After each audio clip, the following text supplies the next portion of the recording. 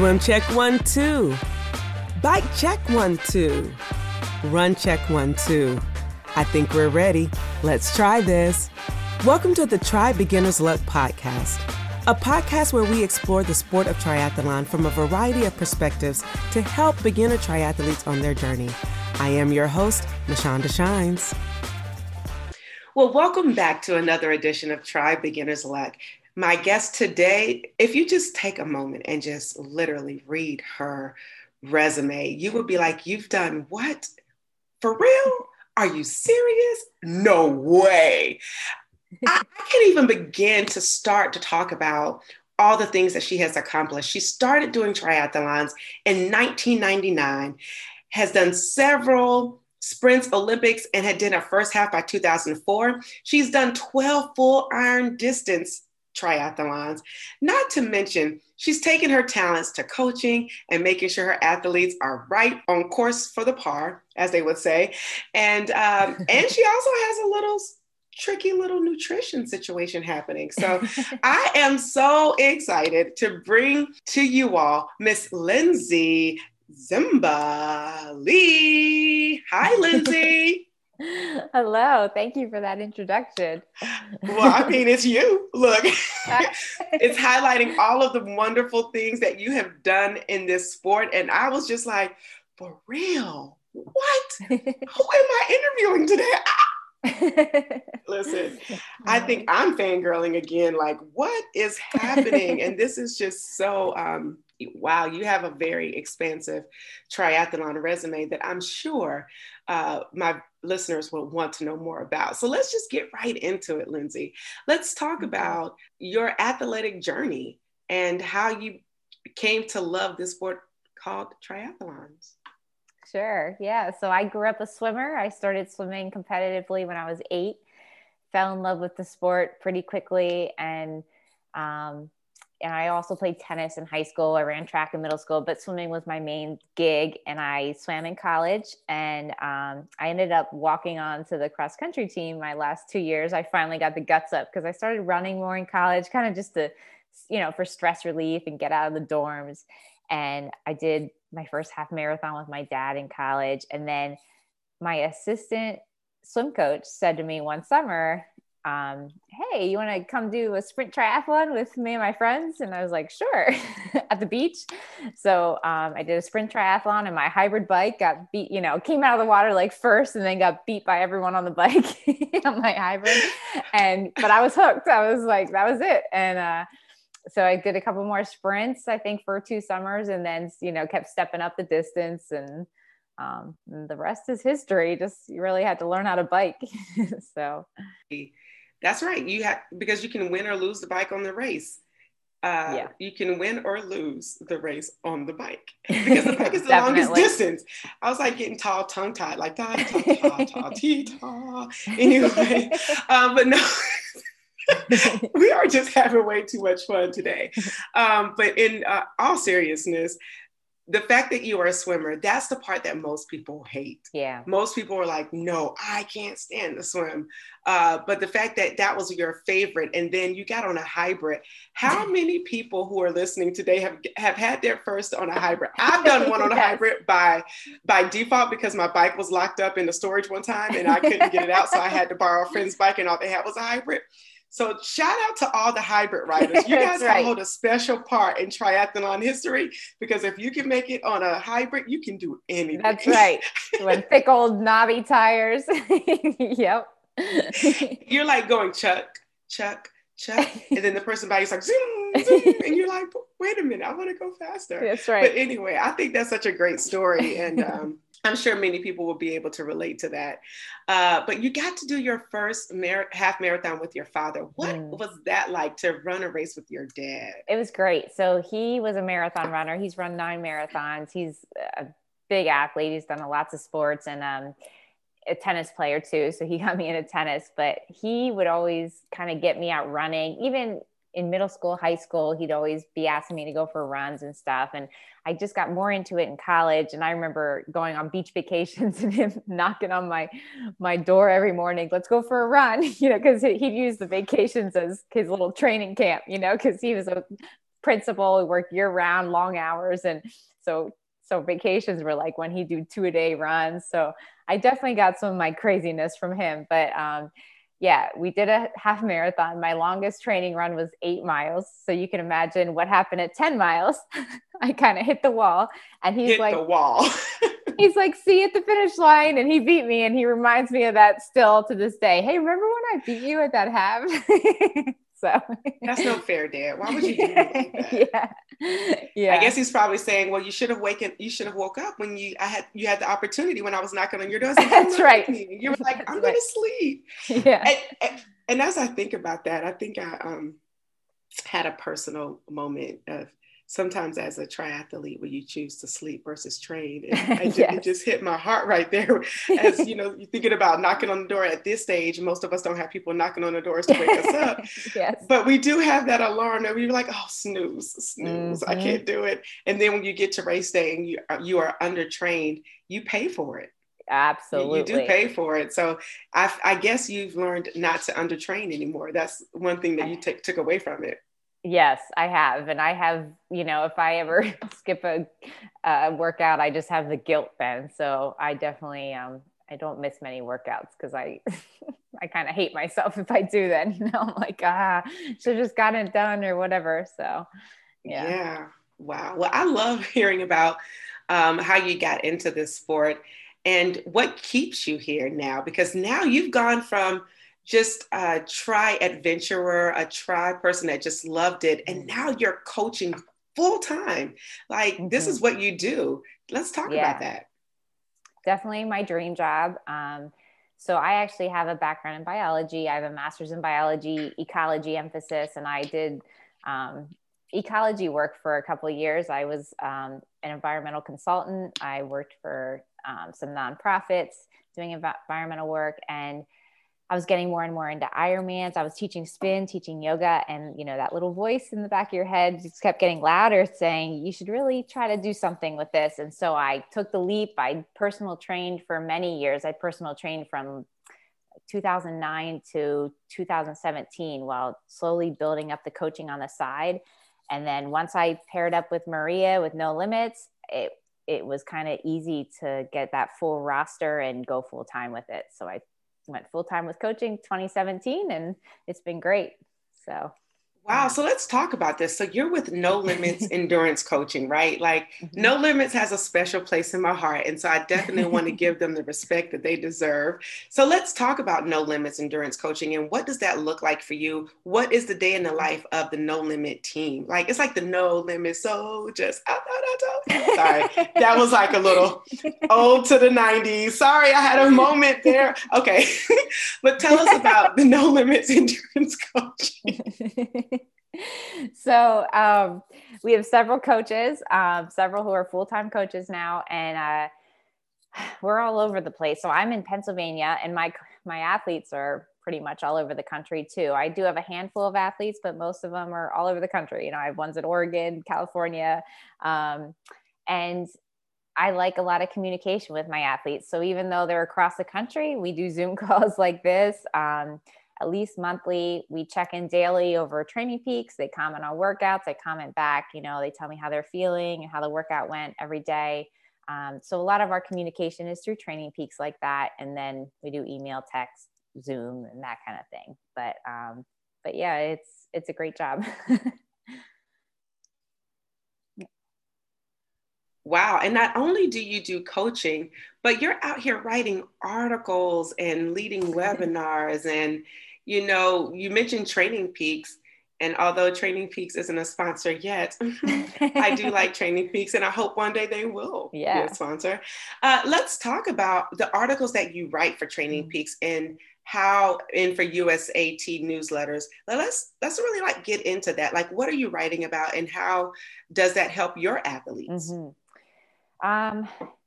Those articles have been really good because, even it's good for finding new athletes, putting your name out there that way, but also just contributing to the sport, contributing to educating coaches and athletes. So I've written topics on swimming. Swimming obviously is one of my strengths, and nutrition, fueling, I wrote one on easy bike maintenance, that kind of thing. So I kind of will just write things that I think of that maybe there's a need for that I haven't seen articles about yet. I kind of make sure no one has already written about it before I write it. But yeah, when ideas pop up, I'll send an email out to Training Peaks and ask if they could use the article for their blog. And usually they'll say, sure, let us know when you have it ready. So. Again, I absolutely love it that you mentioned a fourth discipline inside of what you just said. Mm-hmm. And I say that very softly because it's one of the things that people don't really want to focus on. And it's called nutrition/fueling, because that's important. It really is important. And I learned this weekend that there's a difference. Mm-hmm. See, you're always a beginner in this because you're learning stuff all the time. When you hang out with triathletes, you are always learning. So hence why you just keep learning. Like you're never at a point where you know everything. But absolutely, there is a difference between nutrition and fueling. And that's the reason why I wanted you to come on to speak to us about nutrition, because I know you are a nutrition coach for No Limit. But then when I read and kind of did more of a deep dive and read your resume, I'm like, who is this brilliant genius? I said, oh my gosh, I'm getting so much more out of this. But I really want to, us to focus on the nutrition and the fueling. And what is the difference? Because I think people think nutrition and fueling are one and the same, and they are very different. Yeah, that's a great outlook. I like that. So I feel like endurance sport has helped my relationship with food. And I'm sure other people feel the same, where, when you start stepping up to those big distances and your body just uses everything you give it for recovery, for fueling your workouts, for energy, you start viewing food differently. It's not the enemy anymore. A lot of women particularly who grew up restricting and, deprivation with diets, that kind of thing. And then you start doing these endurance sport, especially Ironman and longer, you realize everything you put into your body is so important for recovery and getting you ready for your next workout. So that's when my mindset kind of started changing for the better. I started viewing food a little differently, making sure I was eating really cleanly and giving my body high nutrient density foods so it could use all that for recovery. And really you're able to eat a lot, restrict anymore. You're able to eat a lot when you're doing these crazy endurance sports. So yeah, I think it's super important to eat to support your training, and not vice versa, train to eat. So. But people need to know that, especially if they're doing these sports, they need to know, I need to know, let's be clear. I'm not just talking to anyone else, I'm talking to myself, just need to know the importance of eating. You mentioned clean eating. What is clean eating and what does that consist of? Can I have Starburst every day and use that for my sugar fueling? I'm being a jerk, but I'm only saying that because I just had some Starburst today because I was having a moment. So, but let's talk about what is clean eating and what does that look like for a triathlete in general? Mm-hmm. And well, first I'll start with, you could absolutely have those treats. There is absolutely room for those treats in your diet. I definitely have plenty of those. And it's, if you can time it with your workouts and have some of those treats right after your workout, your body's going to use that to replenish your glycogen, that's stored carbohydrates. So, hey, that's even better if you can time those treats right after your workouts. But clean eating is just eating as whole, unrefined foods as possible. So kind of staying away from the packaged stuff, eating lots of fruits and veggies, whole grains, unprocessed foods. So you probably heard this, if you don't know where a food came from, maybe you shouldn't eat it. If you don't know what it's made of, maybe you shouldn't eat it, that kind of thing. So for the majority of your eating, that's how you should be eating those whole unprocessed foods. But there's obviously room for treats too. So if you shoot for 85-90% of your diet, those clean foods, and having those treats in there too is okay. Come on, Starburst, I'm here for you. Starbursts are delicious. I agree. And can I just be, Here's a moment of truth. So during Christmas, my brother had some Starbursts, and I have had them in a jar on purpose for other people to come into my home, and that's what they would have. I had not touched those Starbursts until 2 weeks ago and was like, oh, these are great. I forgot how much they taste so good. And so I was like, no more. And then today I went back to my place and picked up some. And I was like, as I was, there doing some other things, and said, man, these Starbursts are so good. So now that I know that I can eat them after a workout to replace my glycogen, That's bam, right. I'm in the pocket. I'm excited. So excited about it. My 5-year-old Yeah. loves Starburst. Come on. It has to be the tropical kind, right? Like Yeah, the exotic flavors. Pink and red are good. Yeah. Yes, pink and red. Okay. I'm out of control today. I'm not sure. See, that's the problem. I had the Starburst. I have all this energy and I am just, I'm bursting. No, this is so. You're going to crash later. What? So if you're listening to this, please know I have a sugar high right now. And this is not normally how my interviews go. I'm usually more professional and I like to do things in a good, decent, orderly way. No, not really. You probably have learned that by now. But yeah, so thank you for sharing with us what clean eating is and just knowing the source. Clean eating is just knowing the source of where the food comes from.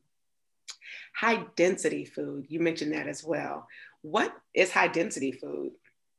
Yeah, so generally we want high density nutrient food. So, high nutrient density, the fruits and the veggies, they are not very high in calories, but they're filled with a lot of nutrients.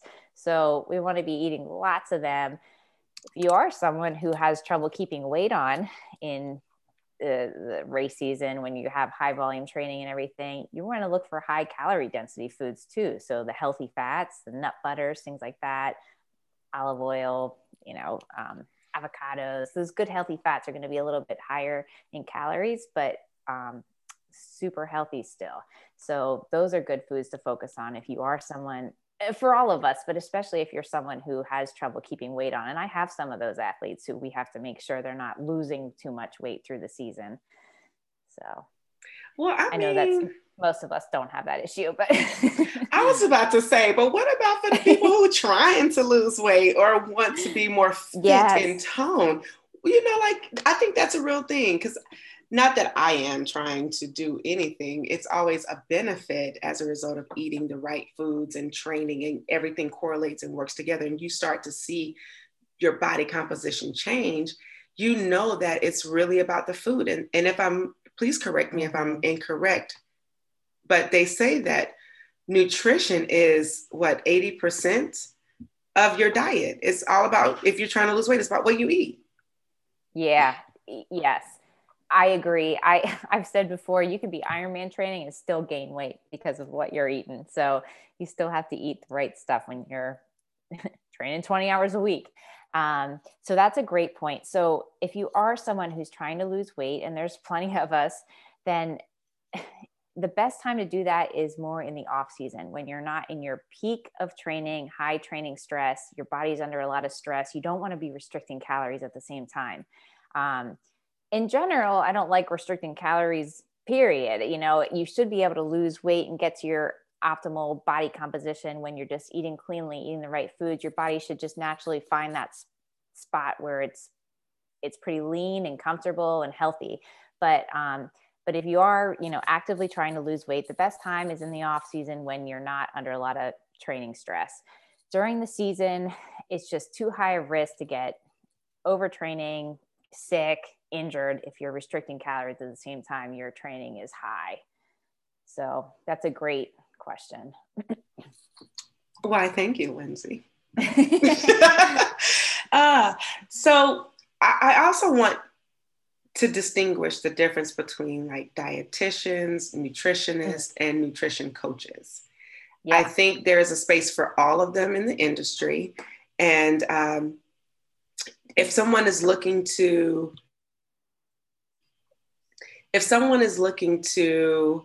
hire one of the three, how would you instruct them based off of their goals or long-term results? Like, can you just explain that for us and give us some direction on how we would choose the best coach for us?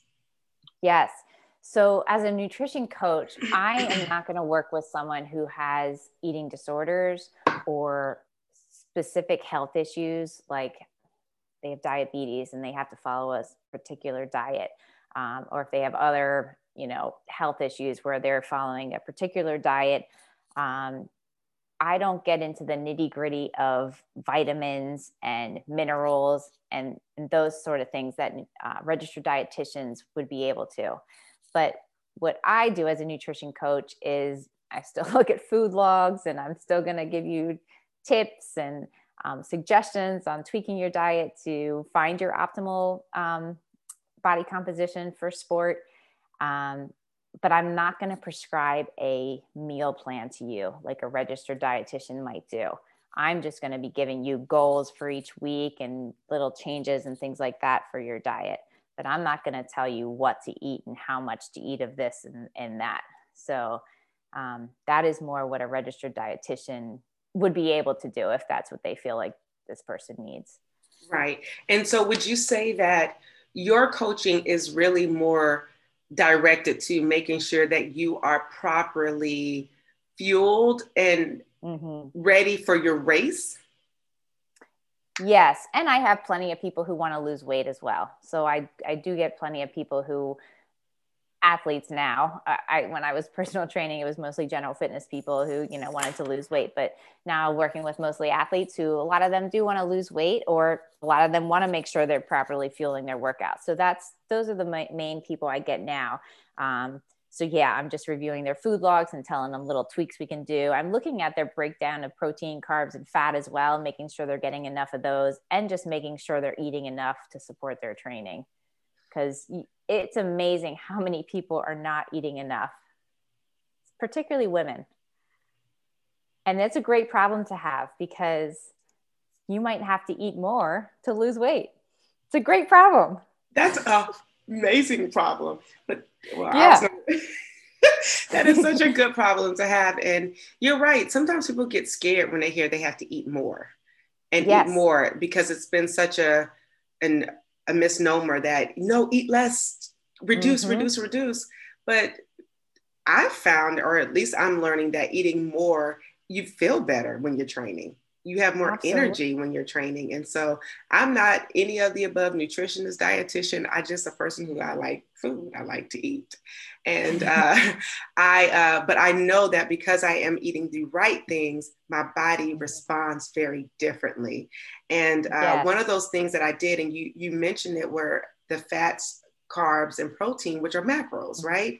Right. Can you speak to macro feeding, and if that is a good way that athletes, especially endurance athletes, should fuel their body?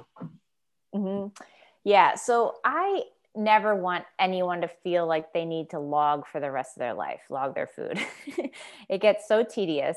So when I do work with athletes with the nutrition coaching, we generally do like 10 weeks, sometimes less, but obviously logging is the best way for me to see what they're doing. But I tell them, I don't want this to be a lifelong thing. I want you to be able to use your body's wisdom to know what you should be eating. So logging is great to see how your macros break down and get a snapshot of that. Also good to make sure you're eating enough, seeing where these foods are coming from. But I make sure my endurance athletes are getting somewhere around 70% carbohydrates, 15% protein, 15% fat, somewhere in that range is okay. It could be, more like 65% carbohydrates, 20% protein, 15%, somewhere in that breakdown is good. When I see something like, they're under 50% carbohydrates and they're training for an Ironman, that's when I'm going to be like, all right, let's try to increase that a little bit. But I think our bodies are so wise that I try to teach people to listen to those cues that you may have been ignoring because you've been restricting food or eating at certain times. And that's when you eat, and ignore if it's hungry in between, that kind of thing. But if you can just listen to your body and eat when you're hungry, stop when you're full, your body's going to tell you what to do. So if you start listening to those cues again, and I've had people go back to the hunger scale, where every time they eat, they have to check in with their body and give their hunger a rating. 5 is I'm not hungry, 10 is stuffed, one is starving. So, just checking in, because sometimes you're reaching for food and you're not hungry, you're bored or you're stressed or you're anxious. So it's good to check Yes. in. And you answered the question, because I was going to ask you, well, what are some ways to do that? So you answered that, just checking in with your body, like giving it a scan, Yeah. to say, hey, what's happening? What do we need? What don't we need? Yes. Because sometimes we just want stuff because we see it. Yes. And I've worked with athletes who they're restricting to a certain amount of calories every day, and maybe on their big workout days they let themselves have more calories because they're burning more, but then on the recovery day, the day after, they're not working out, so they think they shouldn't be eating, when meanwhile maybe that's when they're really hungry, because that's when their body, it sets in and they have to use that food to recover from that big workout the day before, but they're not feeding it, they're ignoring that hunger. So it's just important to listen to your body. You hit on something right there that I think I didn't realize was happening to me until recently, that I can do a big workout or have a race and I'm not hungry immediately after that, but a day or two Yes. later, I want everything. Is that just, let's just demystify it right now. Is that a thing? And how should people handle that? It's definitely a thing. I don't know the science behind it, but my personal theory is that maybe, you're doing that huge workout and your GI system might kind of get sluggish there for a little bit and shut down a little bit. And then it hits you the day after that, whoa, I'm hungry. even when you do races too, sometimes that happens. You're not hungry right after. Everything's kind of shut down a little bit, and then it hits you the day after the race. So that's my theory. Well, either way, we know we have to eat and fuel and, give our body the right nutrition that we need. Yes. I want to transition this into talking about the different disciplines and distances as it relates to the food that we need. So say, for instance, for someone who's going after their first sprint, how should they eat leading up to it? And then how should they fuel during? Yeah. Even for a sprint, you want to make sure you're topped off with carbohydrates and topping off that glycogen, that stored carbohydrate that we use. So in the day before, just the day before is okay for a sprint, just making sure you have plenty of carbs. You don't want to eat more than you normally eat for total calories, but you want to make sure you're getting plenty of carbs in your calories that day. So having a good breakfast full of carbs, maybe pancakes or a big bowl of oatmeal, something like that. And then lunch, turkey sandwich with some pretzels, and then dinner doesn't have to be huge, and an early dinner, I always say, is best. So you have plenty of time to digest it. So dinner, 5:00, and pasta's fine, but it doesn't have to be this huge bowl of pasta that's going to be hard to digest. And you also want to steer away from high fat foods that are harder to digest. So easy things that you've done in training that are easy for you to digest. And then same with the morning of, 2 to 3 hours before your race, just stick to the foods that you've had before your longer training days, whatever works for you. But ideally high in carbohydrates, low in fat, easy to digest. And then during the sprint triathlon, depending on the weather, you might be able to get away with just water for it, depending on the legs. So let's say it's quarter-mile swim, 15-mile bike, and a 5K run. You might be able to get away with just water on the bike and water on the run, or you could take in a sports drink on the bike with some electrolytes and a little bit of carbohydrate to make sure you're topped off for the run. So you can get away with pretty low fueling on the sprint. Ooh, now as we graduate, let's go to that Olympic. Yes. So the Olympic is where you definitely want to take in some fuel. So you got a 0.9 mile swim, and then you're going to hop on for a 25-mile bike. I recommend having at least one bottle of sports drink, whatever you use. I use a bottle that has almost 300 calories in it, and it has carbohydrates and electrolytes. So that is what I'll have on an Olympic, but I'll also have a plain bottle of water with me. So that's usually what I'll take on an Olympic, those 2 bottles. And then on the run, I'll grab water off the aid stations, but I will have calories with me in case, something like Cliff Blocks, just a little bit of calories if I need them. Or you could use goo, whatever you use, or you could carry a bottle with your sports drink if that's what you like sticking to. But whatever you've practiced with in training, and making sure you're practicing with it in training that gut, that's what you want to use on race day for the Olympic. I like that, what you just said. I'm not going to repeat it, because if they didn't get it, they didn't get it. And I think that's a t-shirt. Thank you for that. I'll tell you off air. I'll give you some royalties for it, because I was like, yes, I like that. Anyway, oh, that's really good to know. So the 300 calories that you take on the bike, that's helping you to fuel, because again, that typically for you, it will take you about an hour and 2 minutes to do 25 miles. But, you know, right. But, you know, it's just, that's good to know, to take in some calories there. Now, as we move into the longer distance, I am noticing that more and more people are stretching themselves and wanting to get into that longer sport. So let's talk about the half distance. Yeah. So the half is the first distance where fueling becomes really important. That's what I always say. So that's the first distance.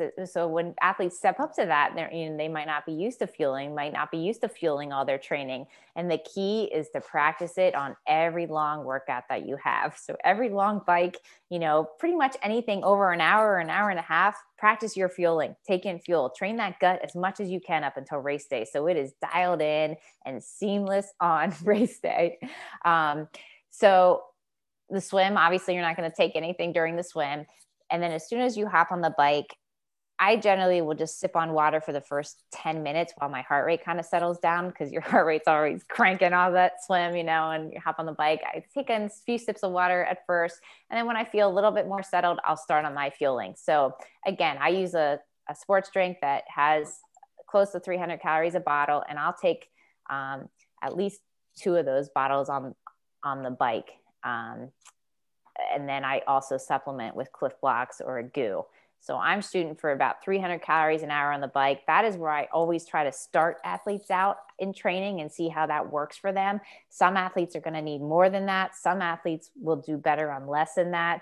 And it has to do with their body weight, how big a person they are. My bigger guys might be needing closer to 400 calories. Some of my smaller women might do well on 200 to 250, but not always. Like I know some small women who they need closer to 400 calories.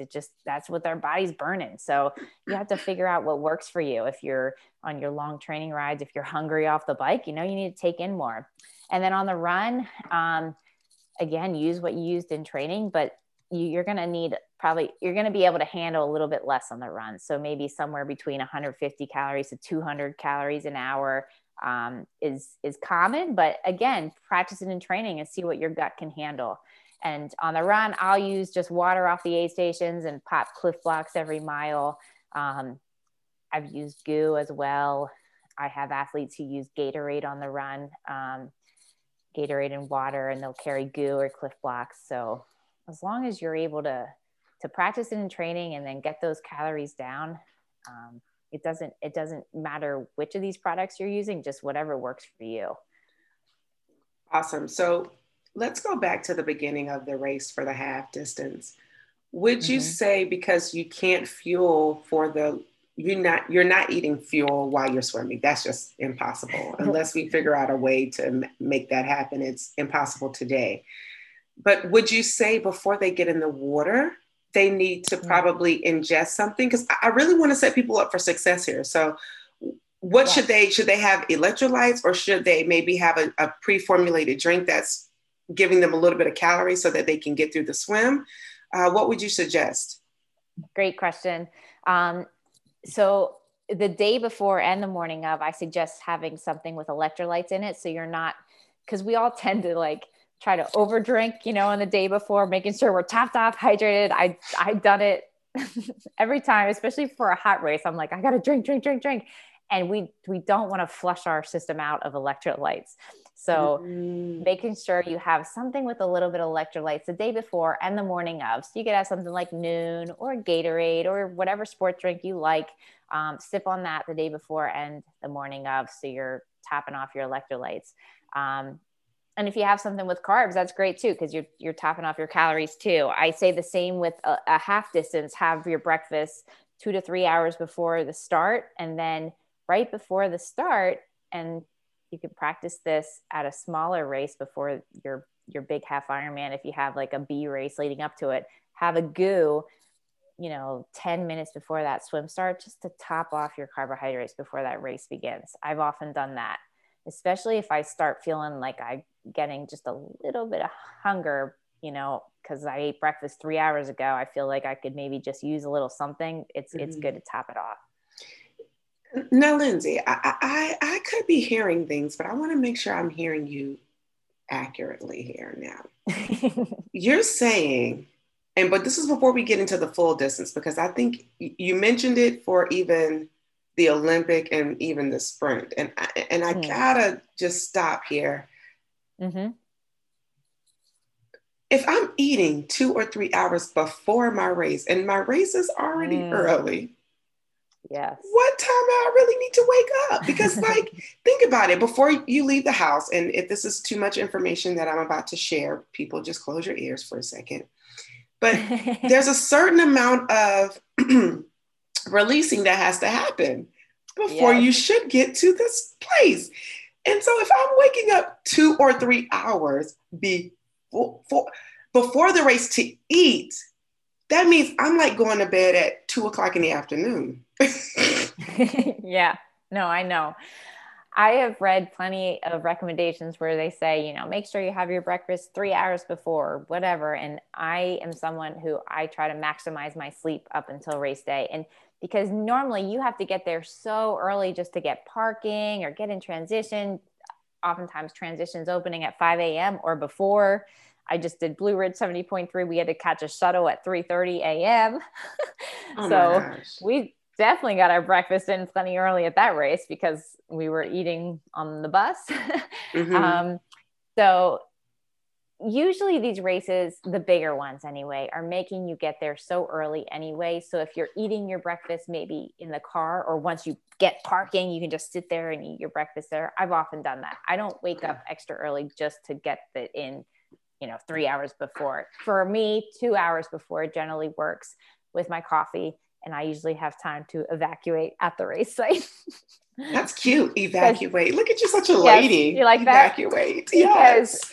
Because that is very important. You don't want to have to evacuate when you're on the run during the race. And that has happened to me plenty of times. But yeah, it's not what you want. Listen, as Maria will say, releasing, AKA pooping, is never TMI. Not in the triathlon world. I said this before. My first time staying with triathletes in a tri house for a race was about 2 years ago. And it was a competition to see who's pooping the most. And I was like, yo, that's disgusting. And now I'm like, well, I've had my certain number that I need to have before I feel like I'm ready to go. And it's a real thing. But now knowing that makes me feel a little bit better that I don't have to wake up extra early. I can kind of do it alone there, because I think that matters, because if you're new to this, you can get so like, oh my gosh, I want to do everything by the book. I want to do everything by the book. And so that means even before you're working out, because you said to practice everything that you're doing on race day. So if you're going out for that, say 6 a.m. bike ride, you need to be up at 3:30, and then having your breakfast by 4 to see how your body metabolizes it before you get on your run. Yeah. I mean, yeah. Yeah. Ideally you are practicing it pretty precisely in training. If you can swing it, you can do that. So, and don't be like me. As precisely as you can. Get up 30 minutes before or whatever workout and be like, let's go. But see, that's why we have the experts here, and you don't have to listen to me. I just get to ask them the questions, because I'm like a student. I'm like, oh yeah, this is what I'm going to do. So we're here together learning. All right, now I guess we're ready for the big quote unquote kahuna, the iron distance. Let's talk about fueling for that. Yeah. So this is where fueling becomes even more important. And so, I tell some of my first time athletes, I say, if you can nail the fueling down and master that fueling, you're going to have a good day because so many times we see gut issues ruin people's day. And it stinks because they train so hard for it. And, it's not their muscles limiting them, it's their gut. They're sick or, yeah. So that's disappointing. So you cannot fuel the gut or train the gut enough. You got to train that gut in training every chance you get. And same deal. What I do is I usually start athletes at about 300 calories per hour on the bike and see how that goes. Those simple carbohydrates, through sports drink or goos or blocks, whatever they like. You want to avoid the slowly digested or complex sugars during exercise. I've had athletes who want to stick to like more natural foods and they're trying to do fruit or things like that. And I recommend sticking to those simple sugars. If you guys could just see her face, she's like, it's not going to work, but you don't want to say it's not going to work. So I'm going to say it for you. Hey guys, listen, it's good to do it, but if you want to finish, you're going to have to do something different. So add some products that are pre-packaged to help you so that you can get through the race. Yeah. And generally the stomach can process somewhere between 60 to 90 grams of carbohydrates per hour, but you just want to make sure you're having plenty of plain water with those carbohydrates. So if you're using a sports drink, make sure you also have plain water too. That'll help with your hydration. If it's a hot day, you're going to have that extra liquid, but also it's going to help you absorb those carbohydrates and digest them well.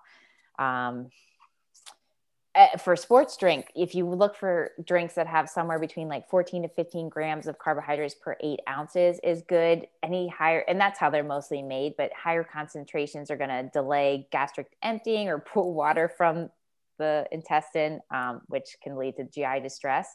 So if you are someone who has a sports drink like a powder and you're going to double concentrate it or triple concentrate it in a bottle, just make sure you're taking big swigs of water every time you have a sip of that concentrated solution, because it's not meant to be triple concentrated like that.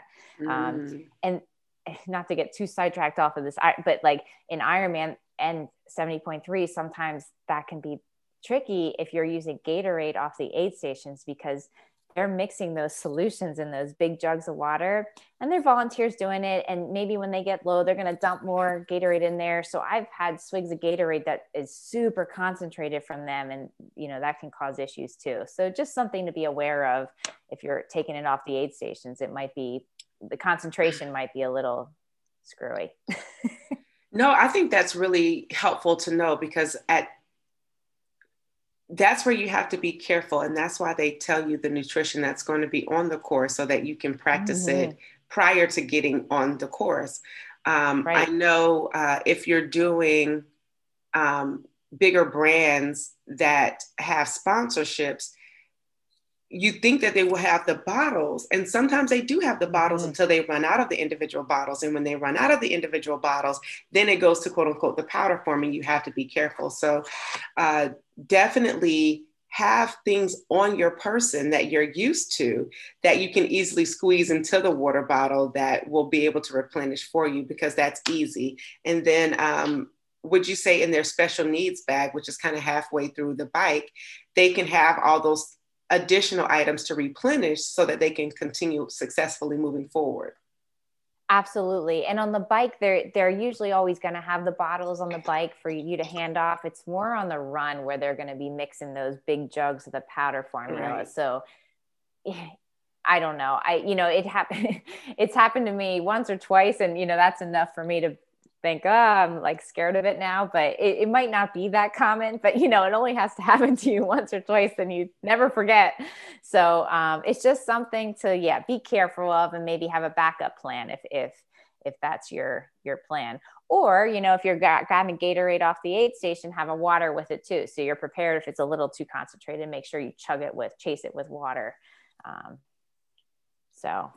But yeah, the Ironman, making sure you're just starting that fueling right from the beginning of the bike don't get behind. I have an alarm set on my watch to beep every 15 or 20 minutes to remind me to eat, because as the bike goes on, you get a little lazy with it. You might not remember to eat or drink. You might not want to. So having that little beep reminds you to take in the calories, making sure you stay on schedule and don't get behind, because you're setting up your run. So making sure you're ending that bike topped off of fueling and then starting that run topped off. I love it. What would you say are good things to eat on the bike that are quick, easily digestible, and will complement whatever carb sports drink they have? Yeah. So for me, I usually stick with like sports nutrition products like Cliff Blocks. They taste like little gummy candies. They're delicious. So I'll eat those on the bike with plain water. Anything you eat, make sure you're just taking plain water with it. I have athletes who use bars, like the UCAN bars. Okay. I've tasted them. I think they're pretty good. So I have athletes who those work pretty well for on the bike. They supplement their sports drink with those too. When Power Bar is still making Power Bars, I don't know if they actually make the bars anymore, but I've had athletes use Power Bars too. But most of my people and what I recommend are sticking to like Cliff Blocks or Goos or athletes are using. Love, and love. You mentioned, because I like all those things. I do have a natural affinity for sugar, and that's something that I'm working on. But when it comes to race season, and it's like, yes, I can have that. Yes, that's right. I get so excited. Hence my Starburst from earlier. Anyway, tell me about pre-race dinners. And I know you touched on it, but most people are fans of the pasta dinner, and they feel like they have to have pasta.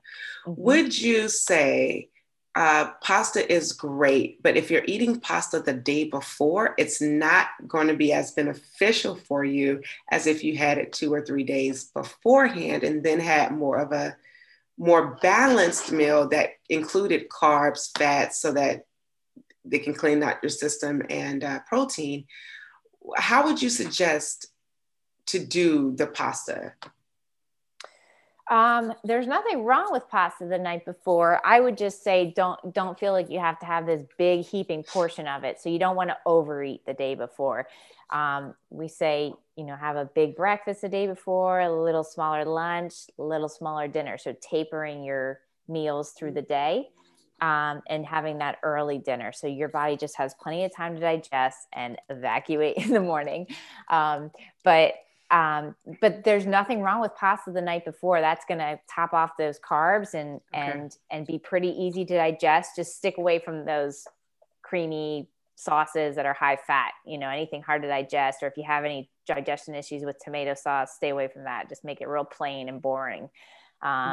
Pizza is a good pre-race dinner too. I know people who like pizza. Yeah. That just made me happy. So that's good too. And then 2 days before, that dinner, 2 nights before, you also want to think about higher proportions of carbs. I love potatoes, like baked potatoes or baked sweet potatoes. Those are really yummy, healthy carbs that I've had good races off of. So then it becomes superstitious that I have to have a potato the night before. So that's a good option as well. A lot of times we're, eating out the night before. So we're kind of at the mercy of what restaurants are around, what you can find. But usually if you go to an Italian restaurant, you can find pretty plain pasta or pizza, whatever works for you. Yes, pizza for me. I'm going to try that. Not for a big race, but I will try it for a smaller B or C race. Just to have a little fun. Try it before one of your big training days too, and see how you feel. So. Yeah, I'm here for that. You're giving me all kind of ideas. I'm over here like thinking and plotting and planning, like, ooh, if I try this, if I try that. Let's talk about the people who aren't eating and necessarily eating, and how we use our bodies on the bike. And is there a such thing as using fat as fuel? And if so, how do we use the fat as fuel so that we aren't using as much of the sugar? Because if I only can speak from my experience, and I know sometimes on the bike, when I'm getting up into getting off the bike, I can start cramping really bad. Mm-hmm. And that means I've done something wrong, hadn't taken in my nutrition appropriately, mm-hmm. or has, gotten my heart rate too high that I'm burning, the carbs that I need to store. So how can we last a little bit longer with using fat as fuel? Yeah, this is such a good question. Okay, so yeah, you've seen the popularity of these high fat diets, low carb, and coming into the endurance world. So as endurance athletes, we are burning a huge amount of fat in every workout just because of the type of training we're doing. So we're mostly doing the zone 2 effort, which is burning a lot of fat in addition to carbs. You're always burning both. So you're never just burning one thing. You're never just burning fat in a workout, never just burning carbs in a workout. You're always burning a mixture of all three. So we're already very good at burning fat as endurance athletes with the type of training we do, and limiting how many carbs we're taking in. It's only going to delay our recovery. It's going to not let us be as strong through the workout. And there's also science to show that it affects how hard we can push in a workout, and it affects our VO2 max capabilities. Mm-hmm. So it's not a great way for endurance athletes to fuel. There are outliers for sure. There are some professional ultra runners who do very well on these high fat diets. My argument is they probably do well on any diet they use because they're phenomenal athletes. Right.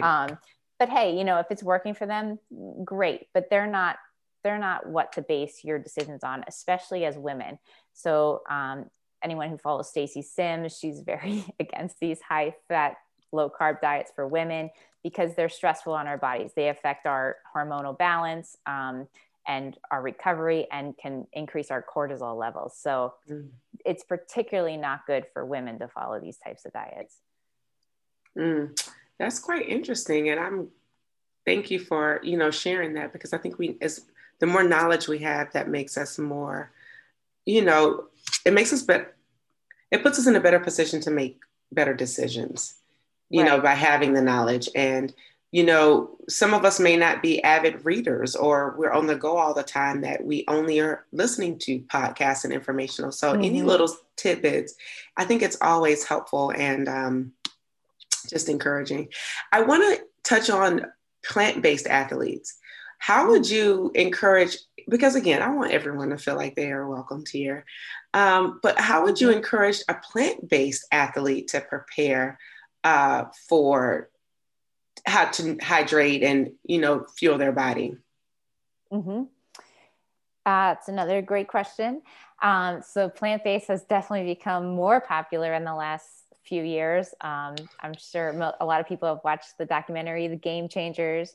That definitely inspired me, and I went plant-based a year and a half ago, and my husband and I have stayed that way pretty much. Like occasionally we'll eat meat if someone cooks meat for us, if we're at my parents' house or something like that. So we're not all or nothing, but we've been doing it. And plant-based, same kind of guidelines, the day before, making sure you're just eating plenty of carbs, not too much fiber the day before. I didn't mention that. You want to stay away from the foods that we're normally eating, the nice, healthy, high fiber foods. That's the foods that you kind of want to avoid the day before, just because you don't want them, you don't want them hanging out in your GI system and cleaning it out. So, so those are the foods you want to avoid the day before.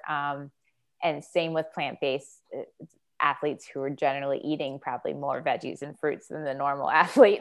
So that's, you were so kind, Lindsay. You were just like, you don't want the GI. No, you just don't want to let it all out, because that's what's going to happen. You're going to be the one in the porta potty holding up all the porta potties because we can't get in there to use the porta potty because you ate too many fibers. Too many beans. Too many beans. Yeah. Sorry. You can tell I was a little bit emotional about that. Like, people, watch what you eat. Just kidding. But plant-based athletes can definitely get as, you know, as much protein as meat-based athletes. They can get all their protein needs. That's kind of a myth that's been debunked. And as long as they're eating well-rounded foods and eating plenty of beans and, you know, being careful that they're eating healthy and a good variety of foods. So they can definitely support their training still. I am so glad I got that in. Let me tell you, time flies when you are learning. Clearly, I didn't pay attention to any of my timers going off. I'm just like, what? I'm listening. I'm having a good time. And I hope you guys who are listening are like, yes, girl, we was having a good time too. And we're just in it. We're in the flow.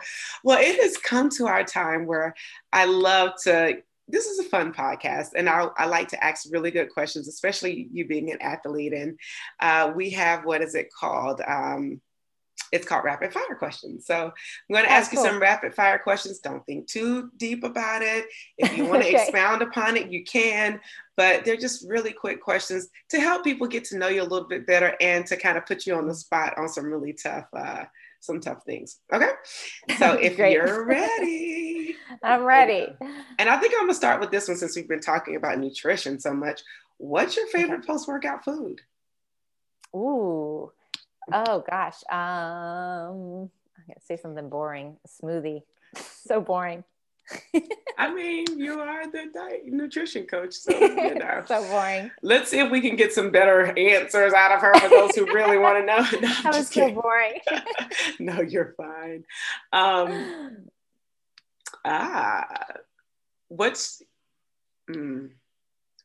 Who or what inspires you? Ooh, for triathlon or just anything? Just anything. Who inspires me? Gosh, when I was in the ecology world, Jane Goodall was my hero forever. She's still kind of one of my heroes. And triathlon, I love just watching the pros. So I follow the pros. Maria knows I'm a kind of a pro geek. She always asks me who's the pros. So I get a lot of inspiration from the pros and the top coaches. I follow a lot of the top coaches and their podcasts and things like that. Okay. I maybe should have rephrased that question. I'm going to go back to the food because we're going to pull it out of you. We're going to pull out the good, juicy answers that we really want to know. So what's your favorite guilty treat? Ooh, ice cream for sure. Ice cream. Come on. That's what the people want to know. We want to know the real stuff. We don't want to know yes, I like to have a smoothie with 5 leaves of spinach and 2 berries and 4 clove leaves and some turmeric. That sounds like an awful smoothie. And I'm quite sure your smoothies are much better than that. But come on, ice cream. What kind of ice cream? Oh, I like ice cream cake. This is where we're getting juicy. Ice cream cake. Yeah, I like ice cream cake. That's what I always get for my birthday. But yeah, I'm kind of a boring like vanilla ice cream with sprinkles when I go to the ice cream place. I'm pretty boring. Love it. Boring or not, it works for me. I love it. Okay. What's your favorite thing overall about triathlon? Oh man, the community for sure. The community is amazing. I have probably my best friends are my training buddies. I met my husband through my training group. So we should have asked more questions about that. Maybe this could be try dating next time we have you on. For the inquiring singles who want to know. Yeah, all my tri buddies were like pushing us together, and I had a boyfriend, but it was kind of my tri buddies who got us together. So yeah, definitely the community is great. And our No Limits community is amazing. So I love it. I'm wondering where my tri buddies at. Why my tri buddies ain't hooked me up? Pushing that guy to you. Right. I got to get better tri friends. Ugh. Just kidding. I have some really good tri friends. All right. At the end of your race, beer, wine, water, or soda? Soda. Yes. I'm never into that beer at the end. Ugh. I do like beer, but not at the end of the race. I love it. Oh, you like it at the beginning. Oh, you're that type of athlete. No, I'm just kidding. Yeah, 4 a.m. That's my beer, right? Hey. When we wait to be parking. Love. All right. So here's the question that, I get so many different responses. Are you a transition minimalist? Like you just have the bare minimum? Or are you the Goldilocks where everything has to be just right? Or are you the kitchen sink space hoarder where you just bring everything with you because you can't figure out what you want to use? I'm definitely the bare minimum. And like setting up, I'm in and out where like my husband takes forever and I'm like, what are you doing in there? Anyway. Okay. If you're on the bike, do you pee on the bike or get off and have a bathroom break? Definitely pee on the bike in races. I don't do it in training though. Fair. I agree. I get so excited because I'm like, don't leave me out here peeing on the bike during a race. But during training, I'm like, yeah, I got to take my time. I love it. Okay. And just music. What do you like to listen to music on your training rides or runs, listen to audiobook or silence? In the last year, I started listening to more books or podcasts on my runs. So I've been doing that a lot. So I love it. I love listening to that and now I have a foot injury and I was listening to a podcast while I was aqua jogging and that's why my AirPods might be messed up, but no, I love listening to podcasts and getting through books on runs. That is so cool. And tell me about when you don't feel motivated, how do you push through and get the workout done? Yeah, probably just remembering why I do this, reflecting on my why I'm doing this race and what my goals are. And that's usually enough to get me going. So remembering why it's important to me. Okay, that's good. What's your least favorite leg of the distance of the race? Oh, man. Yeah, it's a good question. I love them all. Now that's a first, ladies and gentlemen. Lately my run has been more of my struggle and I've been struggling to stay healthy with my running. So that's probably, what I'm frustrated with right now, but I do love running. So yeah. Okay. And what's your favorite distance? That's a good question too. Gosh, I'd say between probably 70.3 and Olympic distance. I do love the Olympic distance because I'm a swimmer and it benefits swimmers. It's the longest proportion of the swim, right? Yeah. So I do love an Olympic distance, but I also love halves. Wow. Lindsay, all I can say is thank you. You are a jewel. And I love the fact that, you have done every distance and not just once or twice, but multiple times. Like you're in the double digits and doing these distances. You are a mom. Like you're out here being a boss chick. And that is even more impressive to be a mom of two boys. You have a husband, which you probably say is the third boy, the third child, so it's just like, gosh, you have so much on your plate and you manage it well. And then you're still coaching athletes and inspiring them. Thank you so much for coming on the show today. And I am just so grateful to talk to you. And I hope you'll come back again with us. Oh, absolutely. Thank you so much for the opportunity. It was so fun. Yeah. Well, ladies and gentlemen, that was Miss Lindsay Lee. And you heard her right here on Try Beginner's Luck. Whenever you try Beginner's Luck, you're always sure to win. Thank you so much. And be sure to tune in for our next episode. Thank you for tuning in and listening to this episode. We need your help so we can continue to try at TBL. So for more information on where you can find and subscribe to this podcast, visit www.trybeginnersluck.com. And don't forget, whenever you try Beginner's Luck, you always win.